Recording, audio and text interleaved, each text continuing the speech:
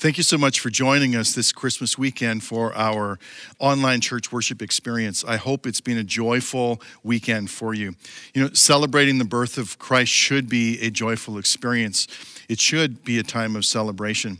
You know, if this is your first time watching us online through YouTube or Church Online or Facebook Live, I want to say welcome. My message today is the last of a 3-week sermon series that we've called Light in the Darkness. And just so you don't feel like you've missed anything important that's led us to where we are today in the series, the previous 2 messages from Pastor Jim and Pastor Dave are on our church website, and they're definitely worth listening to. Well, it's 2 days after Christmas, and that means people are either already taking down their Christmas lights, their Christmas trees, and their Christmas ornaments, reminders of another Christmas season come and gone, or they soon will be. You know, for some, the decorations can't stay up long enough. They're reminders of the hope and the joy and the peace that we sing about all through the season. But for others, the decorations can't come down soon enough. They're reminders of too much money spent, credit card overload, family tension, and this year, missed traditions and opportunities because of COVID. You know, for some people, Christmas doesn't get all that much recognition or appreciation. It's reduced to a once-a-year event, a holiday if they're lucky, an occasion at best to be with someone just so they don't have to celebrate it alone. You know, maybe there's an exchange of gifts, hopefully thoughtful ones that are well-liked and will be well-used. You know, not gifts that are going to get shelved and forgotten about in a day or two. For many, though, Christmas is a time of reminders, great reminders of when light came into the world.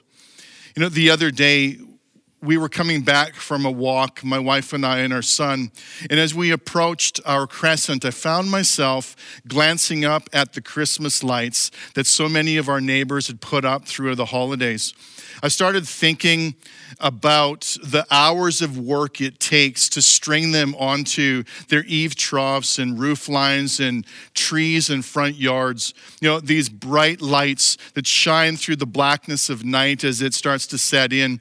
You know, they're beautiful displays of color that pierce the darkness and lift the heaviness of the day that almost might have set in. But under the luminescence of these lights, and especially when they're accompanied by soft falling snow, something peaceful, something hopeful, something joyful emerges. And somehow there's a reminder in it all of God's love. And if we stop long enough, we can feel the lure of God's presence in it. You know, Christmas is a reminder that Emmanuel has come, that God is with us. And though we pack away our light strands for another day and another year, I'm so thankful that Jesus, the light that came into the world, came to stay. Jesus didn't come as a one-night wonder. He didn't come just to make us feel good on those bad days. He came as a wonderful Savior, Emmanuel, God with us. You can't just pack up Jesus and put him away. You can't box him up and send him back if you don't like him. You can't exchange him for something different or something that's perhaps more politically or culturally or morally or ethically or even religiously relevant, or should I say accepted, fashionable, even wearable. We can't do it. Christianity appears too dated or too outdated for much of our world. But truth be told, it's timeless, literally timeless. Jesus was the gift humanity needed in that moment, at that time of history. Jesus was given in love. Jesus lived with love. Jesus sacrificially gave himself out of love. You know, we need to remind ourselves that light came into the world. Jesus came because the world needed him to come. Jesus is still the gift our world needs, and especially today.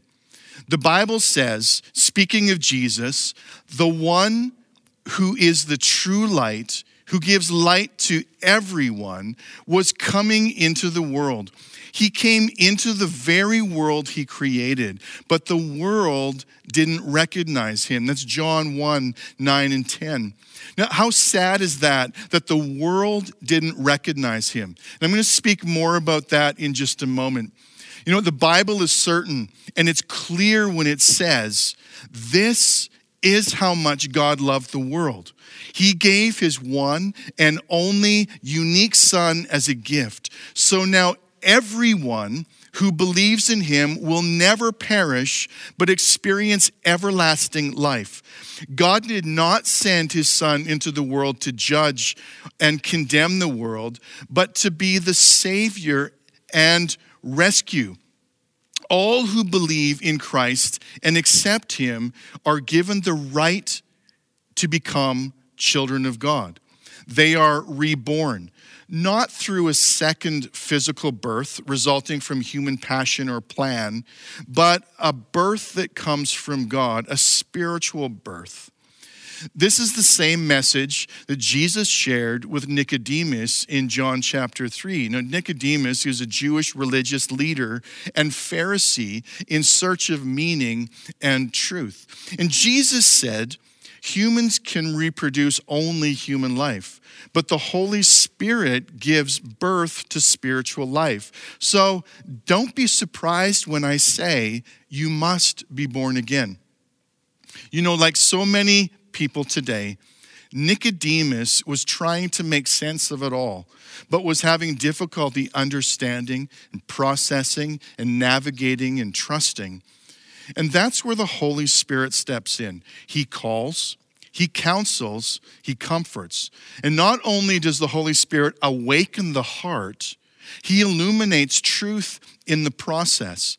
He causes the word to come to life, and he reminds us when we forget. As Jesus continues to speak with Nicodemus, he says something quite interesting about himself. Listen to these words of Jesus in the conversation. Now remember, Jesus is helping Nicodemus to understand that he was sent not to judge, but to save the world. Now, a lot of people struggle with this truth. They feel God is a big, nasty, grumpy old judge, and as a result, fail to see the love in his eyes or feel the mercy of his heart. And Jesus tells Nicodemus that there's no judgment for those who believe in him. And judgment is reserved for those who have chosen not to believe. See, the judgment is based on this one fact. God's light came into the world, but people love the darkness more than the light. How can that be? See, in fact, they refuse to go near the light for fear their sins will be exposed. But those who do what is right come to the light so others can see what they are doing, or that they are doing what God wants. So keep in mind that these are Jesus's own words. In the Amplified Bible, it explains that people shrink back from the light for fear that their activities will be exposed as sinful and worthless, and that they would feel condemned. And again, remember, Jesus didn't come to condemn the world, but to save it. We need to remind ourselves of that truth. Jesus came to shed light on sin, not to condemn it, but to rescue you and I from it. Where the world seeks to avoid full exposure, as Christians, we should welcome it, we should seek it, and we should pray for it. The Bible tells us in Hebrews 1 and verse 3 that the Son, speaking of Jesus, the Son is the radiance of God's glory and the exact representation of his being, sustaining all things by his powerful word. The church is described in Scripture in the New Testament as a radiant church without a spot or a stain, a wrinkle, or any other blemish. Now, I live with glasses. I have since grade 2. I view the world through these glasses, corrective lenses to be exact. And I'm constantly having to clean my lenses to ensure that I can see clearly. Spots impede my view. Looking through spots is absolutely annoying. We need to stop looking at our spots and our wrinkles and our blemishes and start seeing ourselves the way Christ sees us as believers, spotless, wrinkle-free, and without blemish. In other words, holy and blameless, not by our own efforts and merits, but because of and through Christ. So let's start living that way, living in that light. Satan, though, doesn't want people exposed to this truth. He does everything he can to blind the eyes of unbelievers from seeing it, from understanding it, from embracing it, even from living it. And unfortunately, many believers in Christ fall prey to these blinders as well, hindering their walk and hampering their witness. Think of them, if you will, as unbelieving believers. The Bible tells us Satan, who is the god of this world or the god of this age, has blinded the minds of those who don't believe. They are unable to see the glorious light of the good news. They don't understand the message about the glory of Christ, who is the exact likeness of God. The devil would like nothing more than to keep the world in the dark, to create, if it were possible, a worldwide spiritual blackout. He works endlessly to keep people in the dark, even masquerading as light to entice them to see the world his way as opposed to God's way. Now, if that's true, then like Paul and the other apostles, why do we continue to preach that Jesus Christ is Lord? Why? Because God, who said, "Let there be light in the darkness," has made this light shine in our hearts so we could know the glory that is seen in the face of Jesus Christ. A second reason is that we now have this light shining in our hearts. It helps us see things differently, to live life effectively. 2 Peter chapter 1 in verse 3, it says, "His divine power has given us everything we need for life and godliness." But it also helps us view God magnificently. It inspires praise and it informs our prayers. So what can we do? How can we remind ourselves of these truths? I just read from 2 Corinthians chapter 4 and verse 7. We now have this light shining in our hearts. But Paul goes on to explain, but we ourselves are like fragile clay jars containing this great treasure. The light does shine, but sometimes it gets clouded out by things of this world, by everyday pressures and stresses, by life challenges, by difficult questions, by painful experiences. That's why we need reminders. We're fragile. If left to us, we gravitate to fear. Fear lurks in the darkness. Faith, though, laughs at darkness, not vicariously, but victoriously. Faith has an answer to the foothold of fear. It illuminates the dark lure of the enemy for what it is. The darkness doesn't win. Light rules the day. Wherever I go, I carry with me 5 items. I'm sure there's more, but the 5 items I have make a point for this particular message. And I'm sure you carry these items too. We use them in some way each and every day. And on some days, all of them. Each one acts as a daily reminder, for me at least, of how the light of Christ has impacted my world, my life. They are reminders of something eternal, a reminder of who I am, of who I will become, and what I have because of Christ, because Christ came, because light shone through the darkness, breathing life, bringing life into my world. My 5 items are these. It's my ID. I have with me my driver's license and my ID and a number of other pieces of ID. I have my keys right here. With me, most days, I carry my phone. I have my bank card that I carry almost all the time in my back pocket. Just caution of that, okay? And also, I have with me my watch. So what do these 5 items represent for me? Let me tell you. My ID reminds me of my identity, of who I am in Christ, what I have because of him. It's about his work in me and through me. My ID prompts me to think about and reflect on the purpose and calling and gifting and anointing God has given me that I use every day to serve him and advance his kingdom.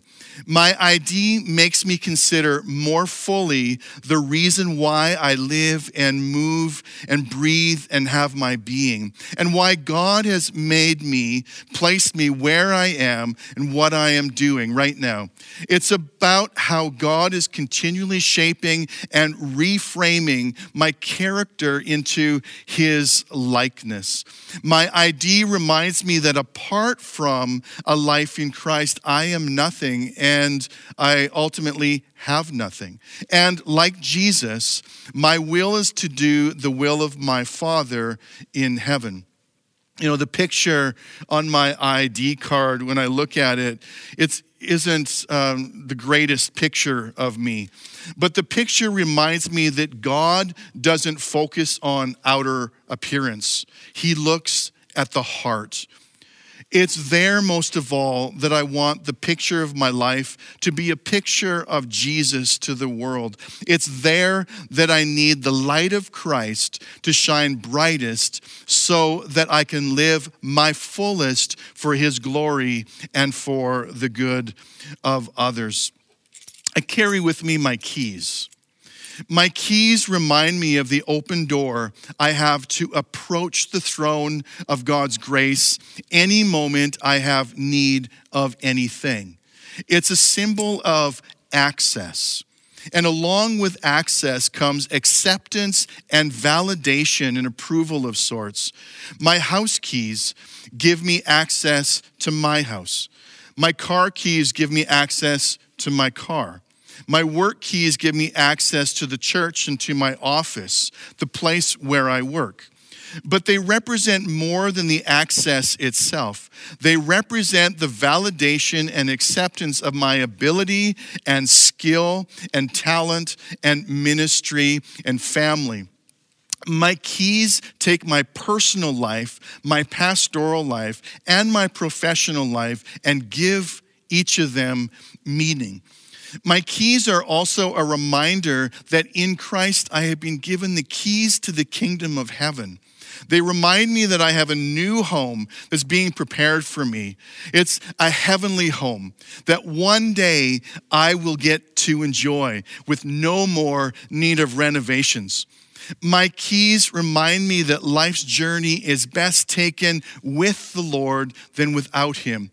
They remind me that he opens the doors in front of me and closes the ones behind me.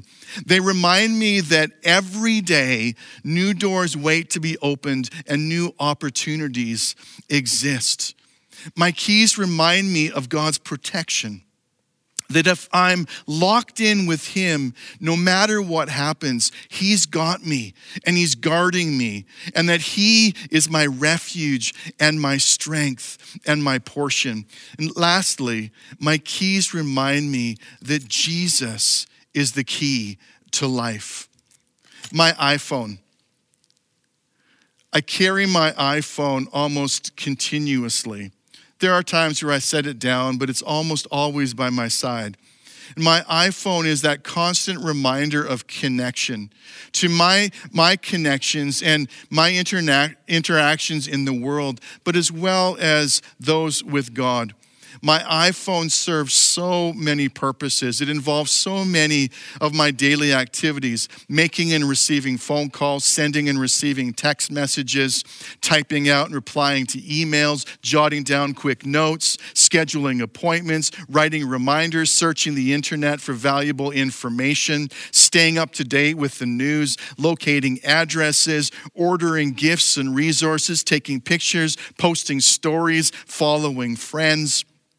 My iPhone keeps me connected with the world, with my world, but it also reminds me that it's easy to get distracted and that my most important appointment of the day, my most important conversations in the day need to be with my Heavenly Father. I need His GPS app, His global positioning system application in my life more than I rely on Google, more than I need Safari. My iPhone goes with me almost everywhere I go. That too is a reminder that God is with me wherever I am. The only difference is that He is everywhere. My phone isn't, but He is everywhere. His presence is always near, never far away. He longs for interaction and conversation with me, and He's always ready to make that happen. And my iPhone also lets others know what I'm doing. Quite literally, it can track it. It's a reminder for me that God knows what I'm doing too. And He tracks my life. He knows what I'm searching for, where I'm searching for it, and why. There's nothing that I can keep hidden from Him, and that's a good thing. He's always and totally aware of where I am and what I need most. My iPhone may be my link to my work and to the rest of the world, but Jesus is my link to heaven. Well, what about my bank card? What does my bank card represent? It's a symbol of provision. It reminds me to be grateful. Wherever I tap it, holding my bank card in my hands teaches me to be content with what I'm able to buy and what I own. Yes, there are days when I wish I had more, but it's on those days I'm reminded that I have more than most people in the world will ever have. I live in prosperity, not poverty. My bank card reminds me that my tithe is not an expense. It's a matter of stewardship, that God deserves the first, my best, not what's left over. My bank card lets me know that I'm blessed and that I live in a blessed nation, and that me being blessed should result in me blessing others where and however I can. It's good to be on the receiving end, but it's even better to be able to give. My bank card lets me know that I have a good job and that work is not something to be taken for granted. I've got one of the greatest professions in the world. Being employed by a church as a pastor is both a privilege and a responsibility. My bank card reminds me of what's temporal and what is ultimately eternal, and that my job consists of sharing and teaching the good news of Jesus Christ to the world, to be and to bring light of Christ, the light of Christ, to all people. There's nothing else in the world like it. My bank card also reminds me of the importance and necessity to trust the Lord in all things, for all things, through all things. He will provide because He loves and He cares. And finally, my watch. My watch represents for me timing. God's timing is everything. It lets me know where I am in the moment and where I should be, where I need to be in the future. As much as my watch reminds me of appointments that I have scheduled, it also reminds me of the importance of making the most of whatever time in life I'm given. That life is short, that life is valuable, that breath is a gift, that a second used is a second lost, never to be regained, that time itself is a gift. My watch reminds me that God's timing is perfect and that God's timing is beautiful and that all things work together in His time, not mine. My watch ticks, but it also talks. The times we live in are evil, and yet they are uncertain. Yet the times in which we live are also in God's hands. There was a time for Jesus to be born. There was a time for him to die. There was a time for him to rise and a time for him to ascend to heaven, where he now sits at the right hand of the Father.